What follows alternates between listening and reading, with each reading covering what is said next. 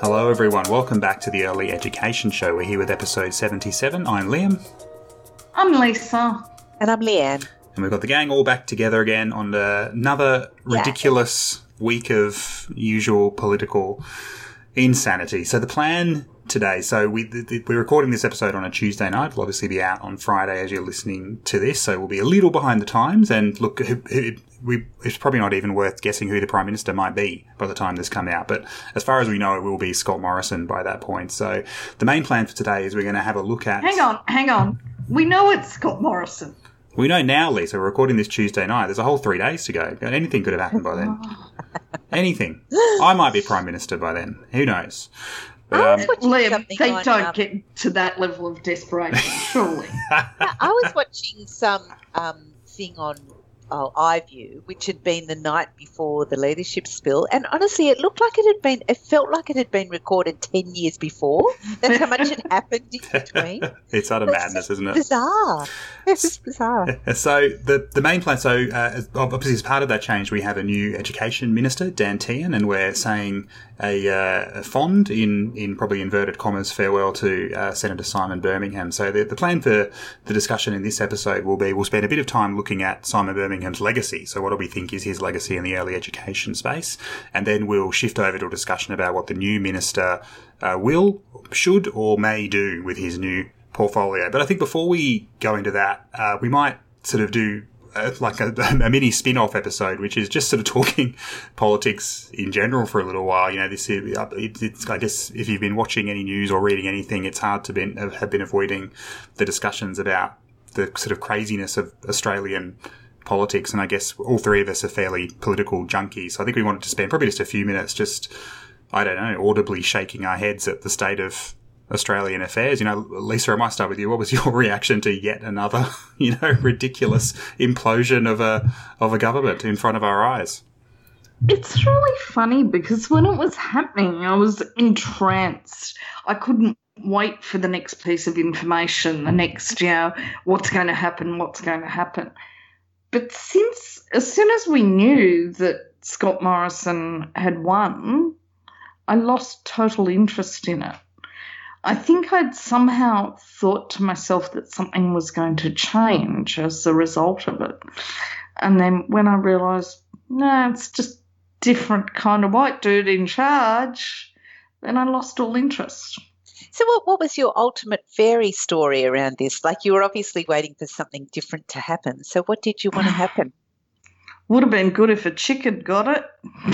They just got to keep knocking on that door, Lisa. One day, they'll be let in. Did you hear what Julie Bishop said today? She was interviewed and, about if she thought that a woman could ever do it. And she said something, I haven't got her exact words, but it was something kind of like, if there's ever a woman with these skills, then I'm sure they'd do it. And enunciated all of her skills. Oh, did she? Oh, you're going to love her. That's fantastic. Oh, my goodness. Can you send me that link? Well, I think it highlights, the main loser from this whole thing, apart from, the entire population of Australia, is Julie Bishop. Because, you look at her, she's been deputy leader of the Liberal Party, both in government and opposition for the past 10 years. She's been a fairly high-profile finance minister. She was by a country mile the most popular of all three of the leadership contenders, and she was knocked out in the first round. And I feel so strongly for Julie Bishop. Played them. Oh, well, I reckon she played them, don't you? I wish that was the case, but I would probably disagree on almost every one of Julie Bishop's positions, and we are polar opposites in terms of politics. But my God, she would be the most competent person in that entire government. Imagine having to share the stage with people like Tony Abbott and Barnaby Joyce, and being clearly the most competent person in that entire government. And for it to come to this, I do feel, as much as I can for anyone on that side of politics, I feel pretty sorry for Julie Bishop out of all of this. I feel sorrier for all the little girls that, are looking at politics and seeing Julie Bishop and her wonderful red shoes that she had on today walk out the door, that are seeing, Sarah Hanson-Young and Emma Hussein accused of using their sexuality to get ahead, because it's those little girls that suffer when stuff like this happens. Yeah. In terms of their aspirations? Yeah, well, they give up their aspirations, or they just, they don't get to see women in Parliament. Yeah. Well, that is, I think that's one of the biggest mind explosions for me, is that is the more we see this same lineup of exactly the same type of man in Parliament, the less you sort of want to engage with it. Like, if people don't see themselves in it, then why do they want to engage in the whole shenanigans? The door is closed. You're not knocking hard enough, ladies. Knock a bit harder. But I've got to say, you look at that stuff's exactly right. So the representation stuff is really important, because I was the same as you, Lisa, was following it much to my wife's annoyance and disgust, having ABC News 24 on, having about 2 tweet columns going at the same time. So Scott Morrison wins, and you see his first address to the nation as Prime Minister, and it's just meaningless, cliched gobbledygook about the fair go, and you get something if you give. It is utter, And he gave all of his new ministers an Australia badge today to remind them whose side they're on. Well, they're all bloody idiots. He's probably reminding them which country they're in. What was the badge? Look at the lot of them. They need probably reminders of which bloody country they're running. What was it? It was the badge? an Australian flag. Oh, okay. So they've all got to wear a lapel pin, those kind of things that you buy to give away to foreign school children on trips. Oh, my God. You know what? Look, I'm probably going to be abused for saying this, but I think that if you're putting that sort of nationalistic shit out there, then there is a problem.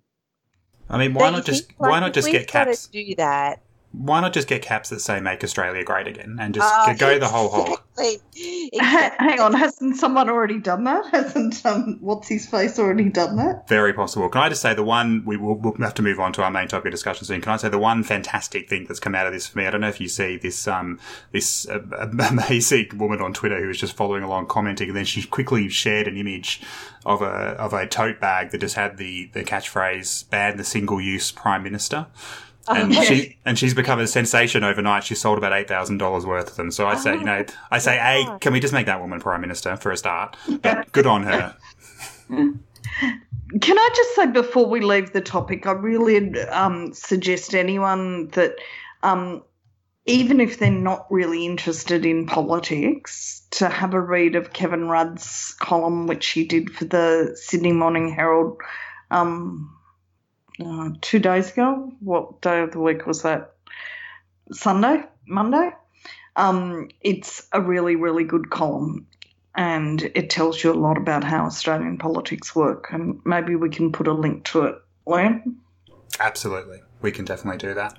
But let's segue into the more serious aspect of the discussion tonight. So we've obviously, as part of every time there's a new Prime Minister, there's generally a new cabinet and a new front bench and new ministerial announcements. There's been a relatively big shake-up. Some people have held on to their jobs, some haven't. One person who we're moving on is Senator Simon Birmingham, who's been the Education Minister since around September 2016. So as he heads off to the trade, tourism and investment portfolio, I guess we want to spend a bit of time. He's been pretty much the minister basically the time this podcast has been running. So this podcast launched in September 2016, so we're 2 years old this week. Happy birthday to us. And that's roughly the same time. Happy birthday us. And that's roughly the same time Senator Birmingham took over as the Education Minister. So I guess, we've obviously got a pretty significant backlog of discussing him and his policy decisions, but I might start with you, Leanne. When you think about what do you think Simon Birmingham's legacy in that role in relation to early childhood education will be?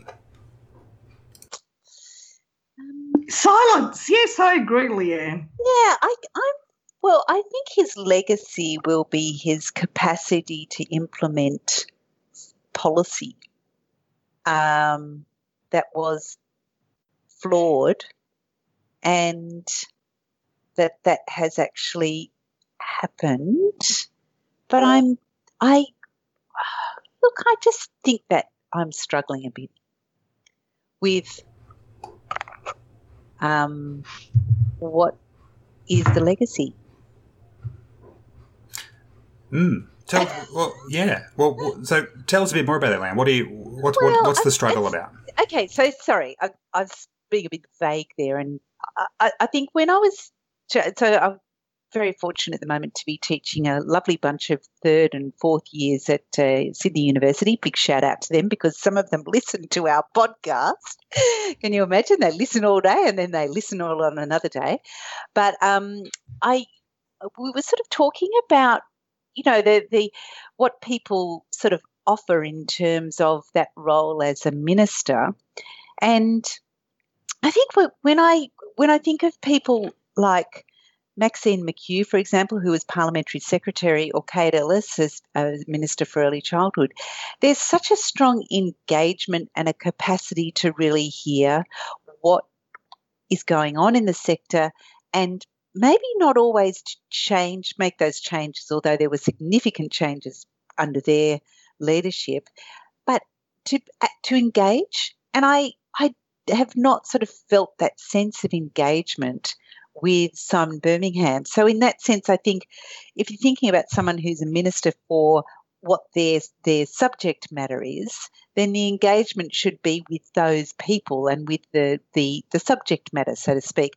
Whereas my sense in terms of Simon Birmingham is that his engagement has been with the policy issue from the government's perspective in getting that job done. So I suppose in that way he's quite successful, but not really from the perspective of children and families, or nor from the sector perspective. Does that make any sense at all? Yeah, of course it does. I think I know what you're saying. I think part of it is as well that it's interesting that the current Prime Minister Scott Morrison used to have policy responsibility for early childhood when it was briefly in the DSS, the Department of Social... Briefly in... It's a late night, everyone. Briefly in the Department of Social Services, and the Jobs for Families package was actually largely sort of Morrison and the DSS's development, and Birmingham kind of just as Leanne said, success. You have to sort of take credit to him in terms of that took quite a while to get through the Senate, and Morrison sort of tried and failed. So he did, but that wasn't you never got the sense from Birmingham that he, particularly identified or owned that policy. It was just something he had to get through the Senate, and the only really interest in him was, sort of having it as an election issue to say we supported these families. It was, so I guess it's tricky when you have a minister that's been in place for so long, and the big ticket. I mean, we sort of asked the question, what's the legacy? I mean, the answer to that is obvious. The legacy is the childcare package. It is the childcare subsidy. But one of the challenges with that is that that's something I think what you're trying to say, Leanne, I feel like just repeating what you're saying, or even worse, mansplaining, you're saying is that this wasn't like his, this wasn't some deep emotional connection he had to this policy. He was just kind of getting it through the Parliament. Yeah. But it was even worse than that, because all he's successfully done in those 2 years is change how we provide subsidies to parents for early education and care. Yep. That's it. Agreed. So we've got a new subsidy system. We've combined 2 payments into one, etc. And he's done a short-term extension of the universal access policy. He's removed the funding for the National Quality Framework, and that's literally it. Now, if we compare that to what previous ministers have done, things like, well, they brought in new regulations. They brought in the National Quality Framework. They brought in. Do you know what I mean? Like it's. Yeah, that's right. And I guess my point that I was sort of incoherently saying was that they're working to the constituency of children, families, and the sector, And I sort of feel like there's not a level of engagement there that we've had from Birmingham. His engagement has been with the machinations around that policy. Get it done. He's done a great job for government. Yeah, for government. Absolutely. Yeah, not necessarily for, children. Yeah, Okay, but has he really done it? Yes, he may have been partially responsible for getting it through Parliament, but that could have been just as much, who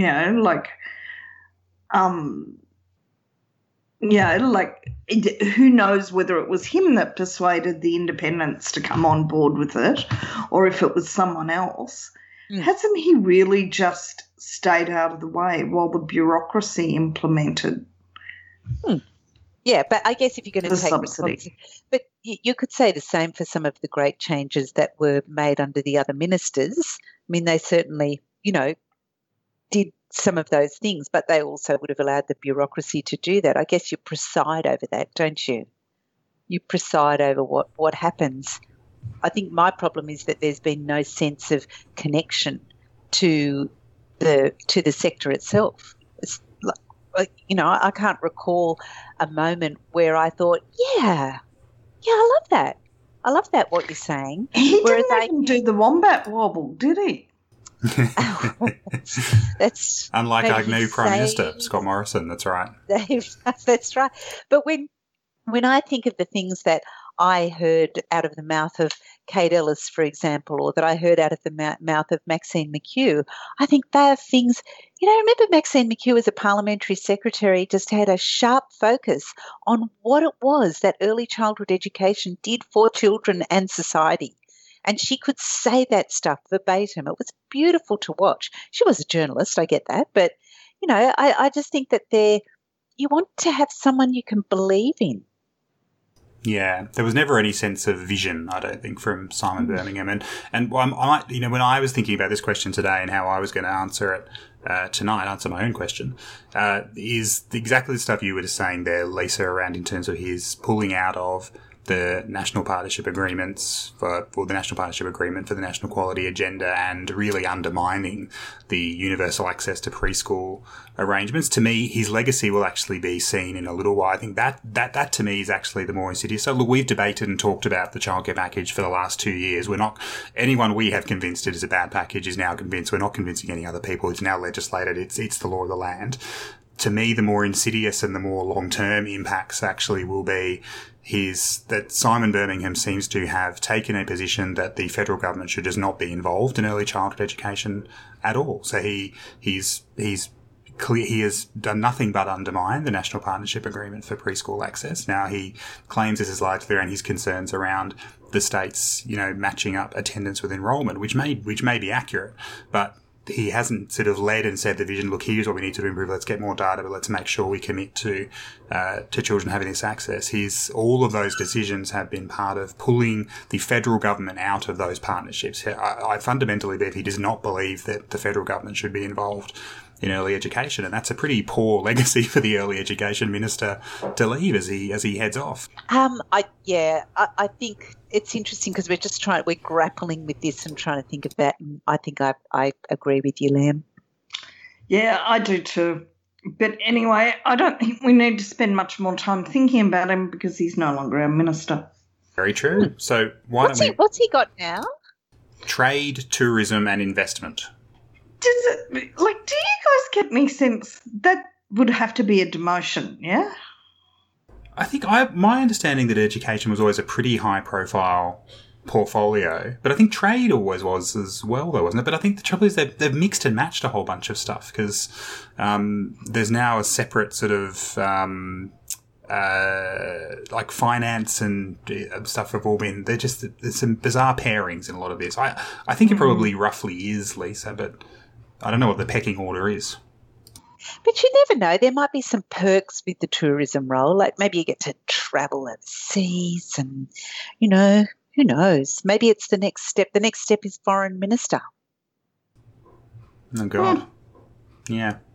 All right. Well, let's move on to the new minister we have. So he was officially sworn in on Tuesday. So he's now officially in place. His name is Dan Tehan. If you're scratching your head and wondering who that is, you are probably very much not alone. I roughly think I had heard his name once or twice before he'd been appointed, but definitely not more than that. Lisa, I think you shouldered the burden of doing a quick sort of source of his previous work. Are you happy to give us a really quick sort of summation of his of who he is and where he's come from? Yeah. Look, he came into Parliament in the 2016 election, I think it was. Oh, God, have I gotten that totally wrong? I can't remember which thing. I just tried to find interesting things about him. I didn't get his biography. But, look, he's essentially he's a conservative. He's much like if Simon Birmingham was a moderate, he's Dan Tehan is a much more conservative person, and most people think that he was put in because he's a Catholic, and the big issue in this portfolio, in the wider education portfolio at the moment, is making sure that the Catholics don't unleash holy hell or unholy hell about the funding to schools. So as soon as he came into the portfolio, he phoned key stakeholders about Catholic school funding. So that shows where his interest is and what he's been brought in to do. And he did that even before he was sworn in today. He's from Malcolm Fraser's old electorate. And I read his maiden speech today, and it was a little bit sad. He talked about Prime Minister Malcolm Fraser, who saved our great nation from Gough Whitlam. But he did also say in his keynote address that education is a key reason that he is standing here today. His mother was a politician in the Victorian state government, and he said that he had the distinction of being the first politician in the Federal Party whose mother was a politician. So that, that's a good thing. Yeah, that's a good thing. He's got children. He's got Oliver, Tim, Amelia, Maya, and Eleanor, which kind of range in. None of them are preschool age anymore. Yeah, they're all older than that. And of course, like all good Catholics, there's 5 of them. But one thing you didn't know about him, he spoke in his maiden speech about harmony and rhapsody, the fairies who live at the bottom of the garden. So I think Which garden? His garden. Oh. I think he was referring to Eleanor's interests there. I think Eleanor's the baby, and he was saying that since he's been a politician, that harmony and rhapsody don't get as many visits. He voted yes for the same-sex marriage campaign because he pledged to vote in line with the national result, which I think is probably a good thing. On the bad side, Kevin Donnelly. I presume you two know who Kevin Donnelly is. He's kind of like a very right-wing education commentator. He reckons that Tehan will be a good education minister. So that kind of scared me a bit. So that's kind of, what I've learnt about him today. I've also watched quite a few videos of him, and I've watched paint drying, and it's hard to say which one was really more interesting. Well, that's because he hasn't been inspired by the early childhood sector yet. I suspect it's because of his country background and the fact that he talks in a monotone. Did you see him on the 7:30 report before he became our minister? Oh, no, I only saw him the night that it all happened when Lee Sales kind of she said we contacted all of the ministers, or all of the Liberal Party, and nobody agreed to come on except for Dan. And he came on and like he tried to run a particular line. Obviously, he didn't get the Lee Sales warning, and she just took him apart. And it was I thought, oh well. There you go. I think it's like an initiation, though. You haven't really made it in Australian politics until you've been dismembered verbally by Lee Sales. Well, at least it started some conversation about who he was. You know, who's this idiot? Well, I think the thing was, though, I thought her question was very relevant, which was why? Why did it happen? Why? But of course, it was being, he just was running the party line, as you would, as someone who'd been in that position, but just couldn't answer the question. Well, so now he's in place. So Lisa, A+ for your homework there. Well done. So I might go to you first, Leanne. So I guess there's two ways we can approach this. What should Dan Tehan do with early education once he comes in, and what do we think he will do? You can take either or both of those, Leanne. Well, I think what he should do, because I just sort of didn't have to think very hard about this. So if I was him and I wanted to gain favour with children and families and the sector, this is what I would do. Obviously, he's not going to, but I would, first of all, secure the funding for universal access, number one, for 3 and 4-year-olds. That's the first thing. And then I'm loath to say it, but I do think that the childcare package needs to be reformed, and basically all of the changes should be just obliterated, and we should have a much better package than that. I think that there should be a very strong focus on workforce, including improving wages for early childhood educators. And apart from that, I'd sort of fritter around the edges with everything just to make it better. So I think they're the things that I would do. I think that what he will do is that he'll try and talk to a few people, become so confused, and then run to the school sector. That's the short version of what he's likely to do. I don't even think he'll talk to a few people. I just think that we're over. We're done. They did us. Birmingham did what had to be done with childcare. He's there to do something about school funding. It's, our moment in the sun's over. He's not, he might, in a very long period of time, meet with a few key stakeholders, but that's it. He's not going to do anything in our area. Yeah, I think the pessimists are going to outvote you here, Leanne. I think I probably with Lisa. The only caveat I might put on that is I think he may be. Look, if I was the states and territories, I would be very much using this as an opportunity to beat him and the government around the head on the preschool funding stuff. When you get a new minister in, it's sort of your chance to restate your case and maybe get some stuff back in the news.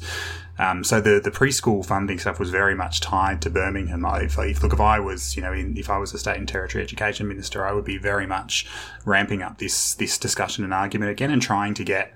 But Sam, Burmo made it clear that he's already achieved this in his outgoing media release. He said that one of the great reforms that he's achieved over the last 3 years is extended funding for preschool, because it's provided an opportunity to ensure future partnerships with the states tackle poor attendance rates among those students with the most to gain from preschool.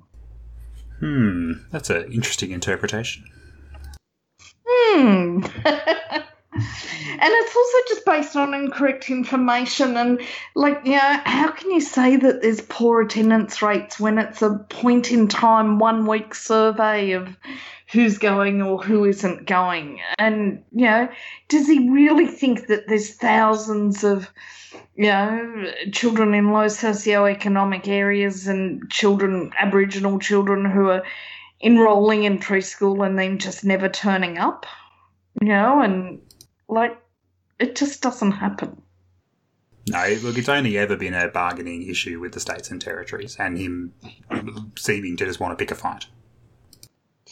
Would you both put him on corporate's watch? Tehan? Yeah. What does that mean? Sorry. Am I insane? Do you think that the Australian government should be concerned with the corporates again? Yeah. Oh, yes. When our biggest corporate drops to its lowest share price in 5 years, yes. Yeah, the problem almost, with this... probably 40% of our childcare now is owned by private equity firms or corporates. Yes, when our largest corporate has its ex-chair in court about dodgy goings on, yes. Yeah. The problem with the sector is so complex. So we're a maximum of 9 months away from an election. It's actually probably likely it'll be quicker.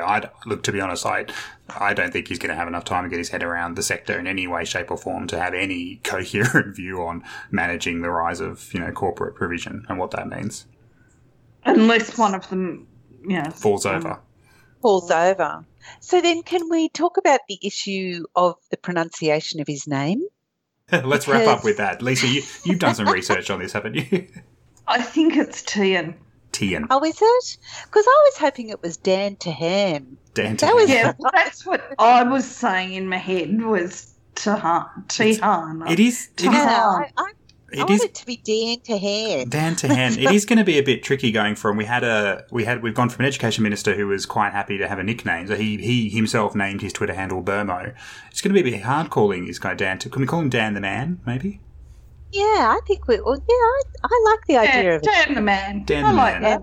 Farewell, Burmo. Hello, Dan the Man. Burmo, Dan the Man. Yeah, okay, Dan the Man. Dan the Man. But one thing before we do wrap up, I think that we are sort of thinking, okay, what's ahead for this minister and all that sort of stuff. I think put all that aside, what's going to change. We need to get our advocacy hats on and everybody across the sector and start thinking about those things that we really, really want and start lobbying all parties for those things because we have an election coming up. So forget the leadership change, forget all of those things. Let's focus on what's coming up next and just get going on that. Absolutely. The only other thing we should add as well, which we probably should have mentioned way earlier, is that Dan the Man's previous role was as Minister for Department of Social Services. So he should have some technical knowledge of the actual childcare subsidy. So DSS is involved in a lot of the actual sort of implementation of that. So there's a possible, there may be a possible silver lining for advocates there, is that he should be well aware of the challenges and problems of that system, and at least he'll be coming in with some knowledge rather than none at all. True.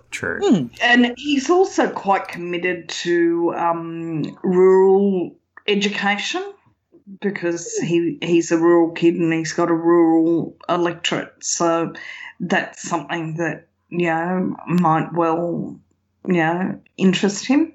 So maybe a short-term sort of goal might be to grow his interest in the sort of quality ratings that happen in the rural and remote areas because of the under-resourcing and the lack of the sort of lack of opportunity that is there for those rural and remote. Not that anything will change. I'm just trying to think, okay, what's something quick and dirty that we can get done?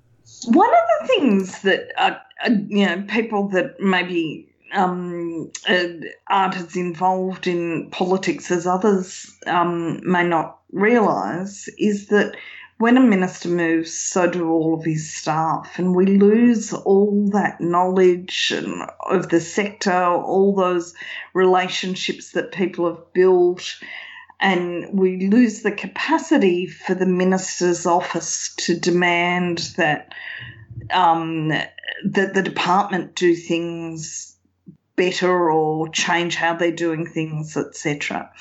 And so, and it takes ministers, quite some time to get their heads across their portfolio. So for the next, 4 or 5 weeks, everything kind of slows to a halt as, they wait for, the minister's got to get all of his chiefs of staff and his policy people have to be briefed and et cetera, et cetera. So it's kind of sad that, you lose a lot of knowledge when you lose a minister. Lisa, are you maybe suggesting that maybe Australia should stop getting rid of prime ministers every couple of months? That might help us maybe have a more stable government. actually think the ministerial system is a bit stupid when you come to think of it. You know, like if they were, instead of all being, you know, like who did you vote for in the last factional fight and, you know, therefore what ministry do you get? Like if it was done on expertise, etc. Like Dan the man sounds like he'd be a great, you know, rural industries bloke. Or, you know, he was a farmhand for a year. If we got a minister for farms, you know, he'd be good at that. Yeah, you know? but Lisa, then you'd end up with some mad system where some highly qualified, competent and capable woman would be foreign minister or something for 5 years and then unceremoniously dumped. And like that's just, you know, we can't have women in those positions. Yeah, okay. All right. Well, we will obviously, as I'm sure regular listeners will know, we'll be keeping a very strong eye on what Dan the Man is up to, and be keeping an eye on NEC policy announcements. Sorry, Liam. Yeah. He did say, Dan the Man did say when he was signed in today, or maybe it was when he was first went into Parliament, he said, as I have in all of my roles, I will listen, consult and seek outcomes which are in the best interests of all Australians. So at least he's going to consult. Yay. We love a good consultation. We haven't had a good consultation in months. But I do want to point out that this is a momentous occasion. Lisa Bryant is being optimistic about even just the vaguest possibility. I know, and wanting consultation. Can we? Well, I'm glad that's on the record. So, Lisa, when it comes around and you're having to submit on behalf of the Early Education Show, I don't want to hear any complaints. I have one idea for the new minister. Don't even mention the words productivity inquiry. Very good idea. Well, let's leave that as our final bit of advice for Dan the Man in this episode. We will be coming back to him and keeping an eye on his progress for the next little while, but that will be it for this week's episode. Thanks for everyone for listening, and we'll be back with a new episode next week. Until then, it's goodbye from me. And from me. And from me. You have been listening to The Early Education Show, hosted by Lisa Bryant, Leanne Gibbs and Liam McNicholas, and produced by Liam McNicholas. Find us online at earlyeducationshow.com, and while you're there, it would be great if you could hit the Support the Show tab, where you can become a patron of the show and support us for as little as $1 a month. We really appreciate it. Get in touch with us at earlyeducationshow@gmail.com or on Facebook and Twitter with the username earlyeducationshow. If you're enjoying the show, please leave us a rating and review on the Apple Podcast Store. This really helps other people find the show. See you next time.